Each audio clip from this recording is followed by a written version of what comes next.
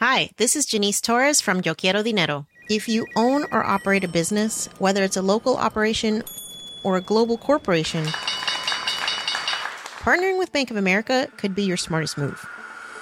By teaming with Bank of America, you'll enjoy exclusive digital tools, award-winning insights, and business solutions so powerful, you'll make every move matter. Position your business to capitalize on opportunity in a moment's notice. Visit bankofamerica.com/bankingforbusiness to learn more. What would you like the power to do? Bank of America N.A., copyright 2024.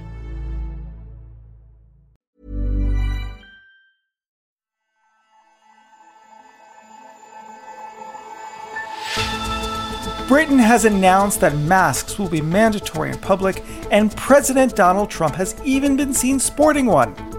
But how exactly does COVID-19 spread? Hello and welcome to Babbage from Economist Radio, our weekly podcast on technology and science. I'm Kenneth Cukier, a senior editor at The Economist, and coming up on today's show, the pandemic has exposed weaknesses in healthcare systems. So what's the fix? COVID has to be a turning point for American healthcare. There's so many lessons that we should be learning. And the illuminating technology helping archaeologists reveal hidden secrets. It's quite exciting. So we're rewriting the archaeology of the Stonehenge landscape.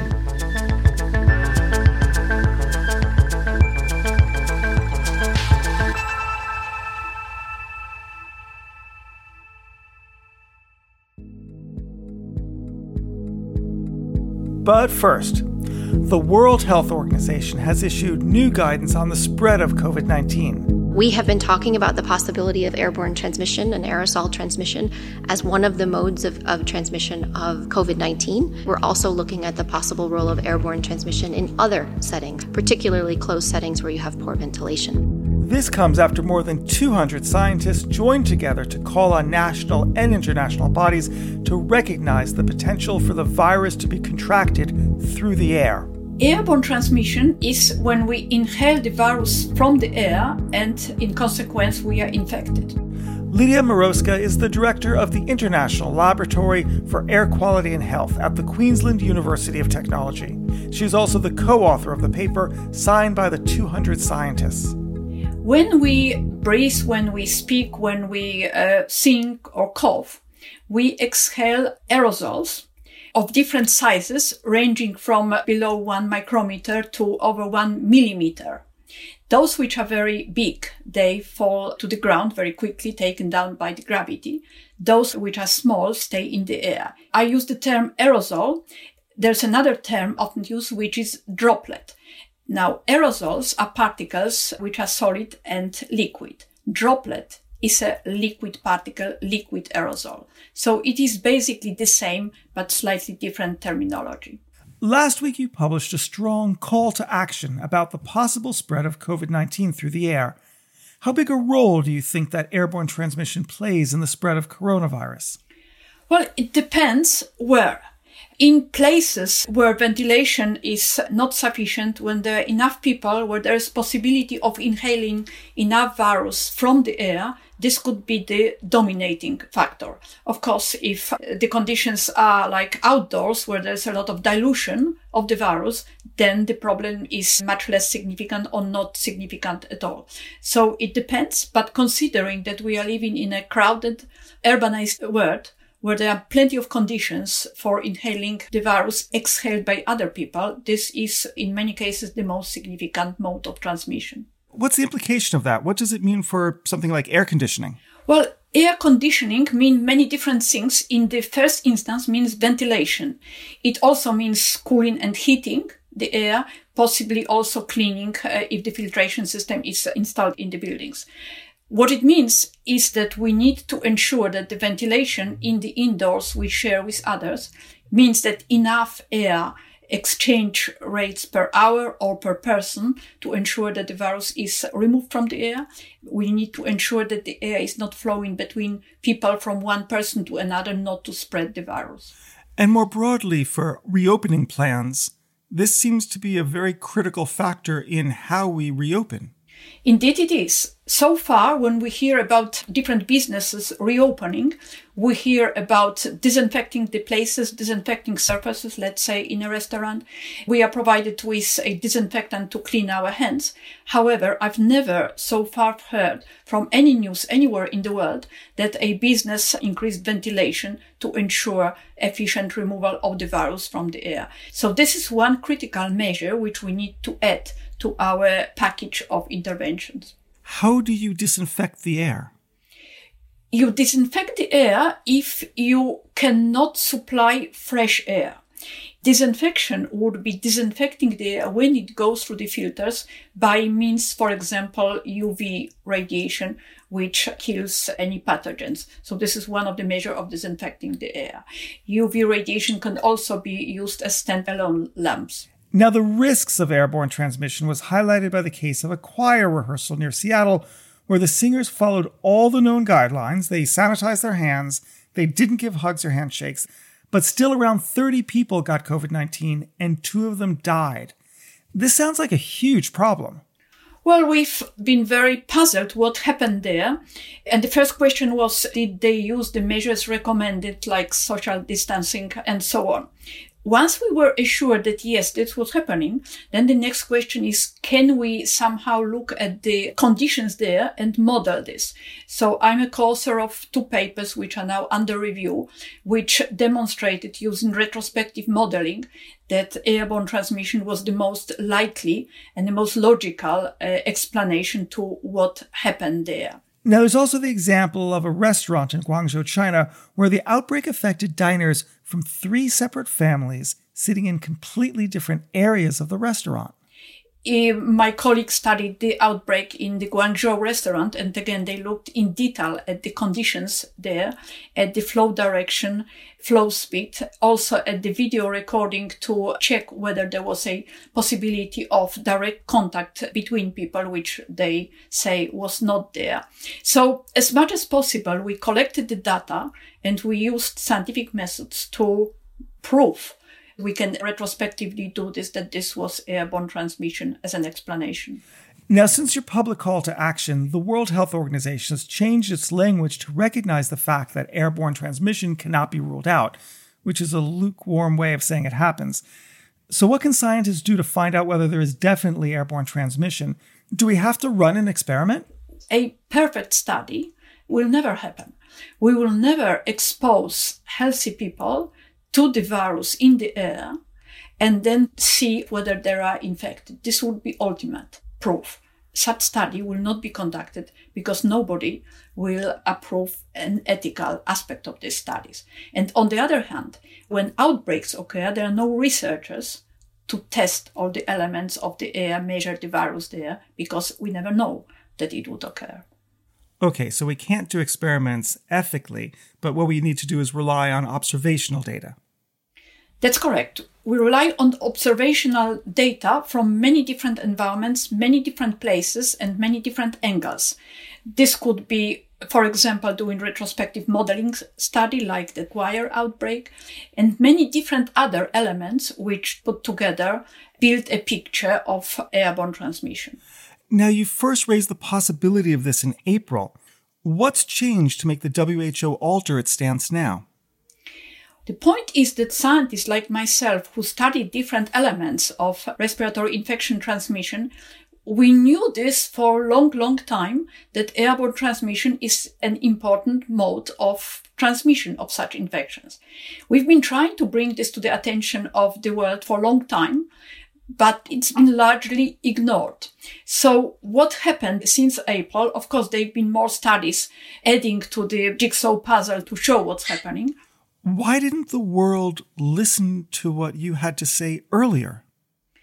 This is a very good question, and there are many incidents in the history of humanity that the world doesn't listen to what scientists say. And this was the reason where we thought that as a big body of scientists, we have to speak out loudly. So what should public health bodies and governments do to respond, and what can people do? Wearing of masks, is that enough? Wearing of mask is one element of this, and that's obviously something which we can do individually, and we should do individually in places where infection transmission is a risk. And this is something which the relevant bodies should mandate if necessary. But this is one responsibility is put on individuals. But really the responsibility here is on government, state, or any relevant bodies to mandate that the interiors are sufficiently ventilated to remove the virus from the air. Right now, such recommendations, such guidelines or standards don't exist basically in any countries. Of course, there are ventilation standards, and I think every country has such, or every organization. But ventilation in general, for example, to remove carbon dioxide, which we exhale, are not sufficient or not fully relevant to removing the virus from the air. So much more effort needs to be put into this to quantify the problem and then to put the right recommendations in place. But this is the role of national, international bodies, public health, not just individuals. Lidia Moroska, thank you very much. Thank you for having me on the program. And for more on the coronavirus, subscribe to The Economist. Go to economist.com/podcast offer for the best introductory offer. In the science and technology section this week, there is a fascinating story about a new material that helps chips pack in more miniature circuits called white graphene. That's economist.com/podcast offer, and the link is in the show notes. Next, healthcare systems around the world have been stretched by the pandemic, but it's also revealed many long-term problems. Dr. Vivian Li is a physician and the president of health platforms at Verily, which is a part of Google's parent company, Alphabet. She's written a book called The Long Fix, with solutions for solving America's healthcare crisis. Dr. Li, welcome to Babbage. Wonderful to be with you. Now, you've experienced America's healthcare system from many angles, as a practitioner, as a teacher, as a business person, and even as a patient. So, Dr. Li, what is your diagnosis? The fundamental problem in American healthcare is the business model. The idea of having healthcare function as a business is driven by this notion, I think, of much of American society, of capitalism really fueling competition and innovation. And we see that in many aspects of healthcare. We are very fortunate in the U.S., for example, to be the beneficiaries of an enormous amount of innovation in the pharmaceutical, medical device, and so on. I think there are many advantages. The problem with having our healthcare system designed as a fee-for-service model, where we're really rewarding people just for doing things to patients, is that, in my view, we're flying into the headwinds of capitalism. Instead of motivating healthcare systems and pharmaceutical companies and others in the healthcare ecosystem to innovate towards better health, we're simply incentivizing them to innovate towards more action and often more waste. Now, everybody wants a quick fix, and you as an author have disastrously titled your book, The Long Fix. Nobody wants a long fix, but maybe that's what's required, presumably, because you chose the title in American healthcare. What is the long fix? The long fix is really a sign to everyone that it is not a quick fix, but there is a fix at the end. And the overall theme of the book is to highlight examples of where those fixes are already happening in the country. For example, a band of 5 major employers in Seattle, like Starbucks and Costco and Nordstrom's, they all came together. They are paying for the health care of their employees. Remember, about half of all Americans receive their health care through their employers. And so those 5 employers got together and demanded of the healthcare system that was providing care to their employees that they improve performance and deliver better value to them. They said, we need these employees seen immediately. We need 100% customer satisfaction. We need only what works. We need them to return to work. And then we need consistent and transparent pricing. When they made those demands, they were really demanding value as opposed to a fee-for-service model. They got it. And in turn, the healthcare system also improved and became one of those centers of excellence for other major employers, So there's some fantastic examples of solutions. We just need to scale those. And that's what the long fix is all about. Do you really want to start from where you are with taking American healthcare and just sort of ameliorating it versus looking around the world, finding a model that might be more suitable for the needs of an older 21st century population? If we had it all to do again, I think very few of us would advocate for the system that we have now in the U.S. One of the models that I think could work or could offer many lessons for us is Swiss model. There is a balance of both private and public sector components of healthcare. There is universal healthcare. So everybody is required to have health insurance. There is a basic health insurance model for all citizens that all private insurers have to offer. If you're in that plan, the government or the insurance companies pay a fixed amount for the services that are provided by the hospitals and the doctors. Then on top of that, the private insurers can compete to offer additional services, can offer private rooms, can offer additional kinds of amenities in care. And there can be more of an American style approach. Now, when you were writing the book, of course, you had no idea that we were going to undergo a pandemic. How has American healthcare performed, its strengths and its weaknesses? We've seen these physicians and nurses and pharmacists and therapists across the country in these intensive care units and emergency rooms really perform at heroic levels. Also, their ability to learn and to understand and identify ways in which we can treat patients with a disease that we'd never really managed before. And we're seeing much higher survival rates now. On the other hand, we've also seen an incredible shortcoming in terms of our public health infrastructure, our ability to measure and monitor and test and track this infectious disease across the country. And we've also seen the reliance on a fee-for-service healthcare model means that we have a system that's not very resilient or robust. We had to lay off 1.5 million healthcare workers in April, for example. And then finally, digital health and telehealth have both been opportunities that we could have been developing much more aggressively in this country over the last couple of decades, but because of various barriers, including resistance to change and payment issues, have not been as well developed. So we've seen a rapid adoption of telehealth. Digital solutions are just coming, and I think that we will see that they will accelerate over the next several months and years. And I think that will, in the long term, hopefully be a real benefit to society. Now, do you think, looking back, that COVID is going to be a turning point for American healthcare? COVID has to be a turning point for American healthcare. There's so many lessons that we should be learning, and those lessons should be translating into changes in health policy and changes in the behavior of our health systems and even all of us as individuals and as patients. I think the challenge will be whether there is the right mechanism for translating the lessons into actual change. We saw a massive unleashing of telehealth in the last couple of months.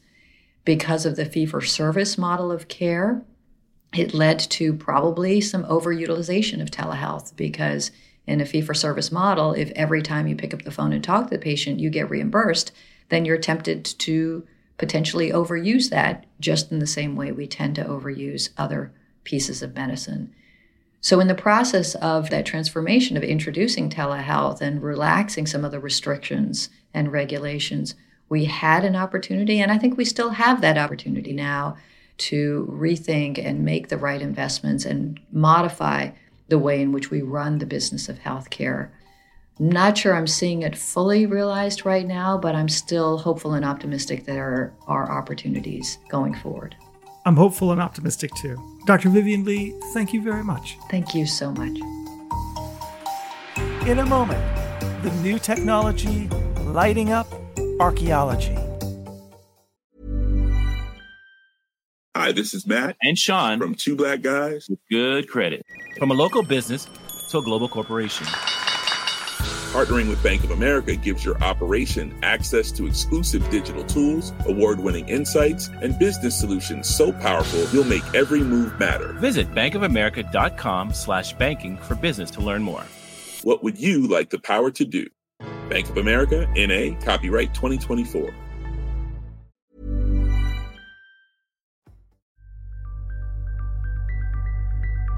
And finally, for more than 4,000 years, Stonehenge has stood on Salisbury Plain in southern Britain. It's inspired everyone, from the pre-Raphaelites to my favorite rock band, Spinal Tap. Despite being there all this time, archaeologists continue to make surprising discoveries about the landscape, thanks to exciting new technologies in their toolbox. But it's not just shovels, trowels and brushes anymore. Paul Markley is our innovation editor. Now archaeologists use tools like magnetometers, which measure anomalies in the ground where things have been disturbed, or carbon dating, which can establish a date on organic samples. But one of the most exciting new technologies is something called optically stimulated luminescence, or OSL. How does OSL work? What it does, it looks at two of the most common minerals in the crust of the Earth, which are quartz and feldspar, and these are sort of crystal-like families of materials. And when these things are buried, electrons start to accumulate in the defects in their crystal structures. And a bit like a rechargeable battery, this charges them up. Now, they're getting these electrons from very low levels of environmental radiation that exists in the ground. And when you get the minerals out, re-expose them to the outside world and light, the electrons are stimulated and they escape their traps and they release a photon of light.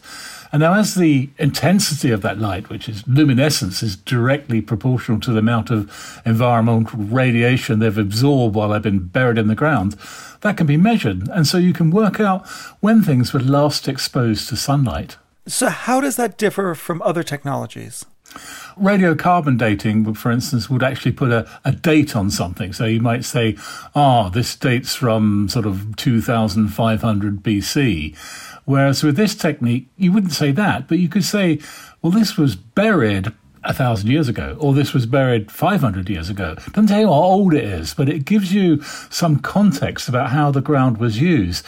Now, you put those two things together, say the radiocarbon date of something you got out of the ground, and using OSL to say, well, when was that ground last disturbed and the things in it buried, and you start to get a much bigger picture. Things make more sense. So how is this being used in the field? This was done for a big discovery near Stonehenge, where the remains of a huge circle of deep pits were identified by magnetometry. And the archaeologists, they dug down to where these pits existed and took samples of earth and then searched through them. They found some organic material which they used radiocarbon dating on, but the dates were kind of all over the shop, so they needed to sort of put them into some kind of context. And so that's where they used OSL. I spoke to Tim Kinnaird, a geologist at the University of St Andrews, who tested some of the samples from the site. It's quite exciting. So we're rewriting the archaeology of the Stonehenge landscape. Associated with Stonehenge, there's another henge called Darlington Walls. It's about 500 metres of ditches and banks. And what our recent discovery has shown is a series of massive pits. So these are 10 metres in diameter with a depth of at least 5 metres that surround that henge, enclosing a space of about 3 kilometres squared. So it's a very impressive space in the landscape. So it's important to date these pits. And we can do that by radiocarbon, which is your conventional approach. But the distribution and ages are quite complex, and it's hard to form a chronology for the site based on that. So what we can do with OSL is we can contextualise the sediments in which the radiocarbon dates are contained, and then we can be precise in assigning ages to the different infills to these pits. So what are the benefits of using this over some of the other techniques? Wherever there's sediment, there's the ability to date that. So we can start to write narratives from the soil, and we can start talking about depositional processes, how the sediment came to be there, how it's deposited, was it blown in, was it washed in. We can talk about the rate of deposition. So in terms of the pits at Durrington, we can start to form stories on how the sediment came to be within those pits. For one of them, we can say that the material was rapidly deposited, and for another, we can say that that pit was infilled slowly. What are we learning from this technology? What's new? Something that's interesting that's come out of this work is how the pits relate to the henge itself. So we know from mapping out the distribution of the pits that they seem to incorporate an earlier prehistoric monument that was on the site, which is the Lark Hill Causewayed Enclosure. And we know that that feature was built about 1,500 years before the henge at Durrington. But what's interesting is the distance between the henge and that earlier structure, which is 800 metres, seems to have guided the placement of the shafts around Durrington, because they are all about 800 metres from the centre of focus, which is the henge. And this is important because to map such a distance out from the henge back in Neolithic times, it requires them to have some type of counting or tally system. So they must have been walking out from the henge a known distance to sink these shafts. That's interesting. We can start to talk about how the monument's constructed, but to interpret more fully, we need the chronology, which is where OSL came in. So, Paul, Tim explained how OSL is being used at the Stonehenge site, but what about elsewhere? In what other ways is OSL providing illuminating answers? It was used recently in Turkey to analyse an ancient olive tree. Now, a date of a tree can normally be determined by counting its growth rings, but when trees are particularly ancient, the centre of the tree tends to rot away, so you can't really do that very reliably. Anyway, what the researchers in Turkey did was they dug down near the roots very carefully, found some quartz and feldspar in the soil, and then worked out using OSL when this was last exposed to light. And that revealed that this tree was probably planted about 3,000 years ago. And they think it was done by early Greeks who had come to get a taste for olive oil, which had been imported from other regions. They were keen to plant trees to produce their own olive oil. Paul Markley, thank you for your enlightening answers. Thank you, Ken. And our thanks to Tim Kinnaird. And that's all for this episode of Babbage. While you're with us, please give us a rating on Apple Podcasts or wherever you listen. I'm Kenneth Cukier, and in London, this is The Economist.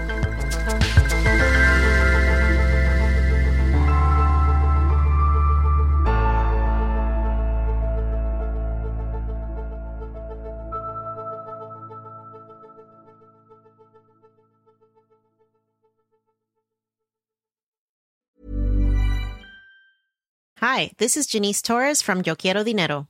From a local business to a global corporation, partnering with Bank of America gives your operation access to exclusive digital tools, award-winning insights, and business solutions so powerful you'll make every move matter. Visit bankofamerica.com/banking for business to learn more. What would you like the power to do? Bank of America, N.A., copyright 2024.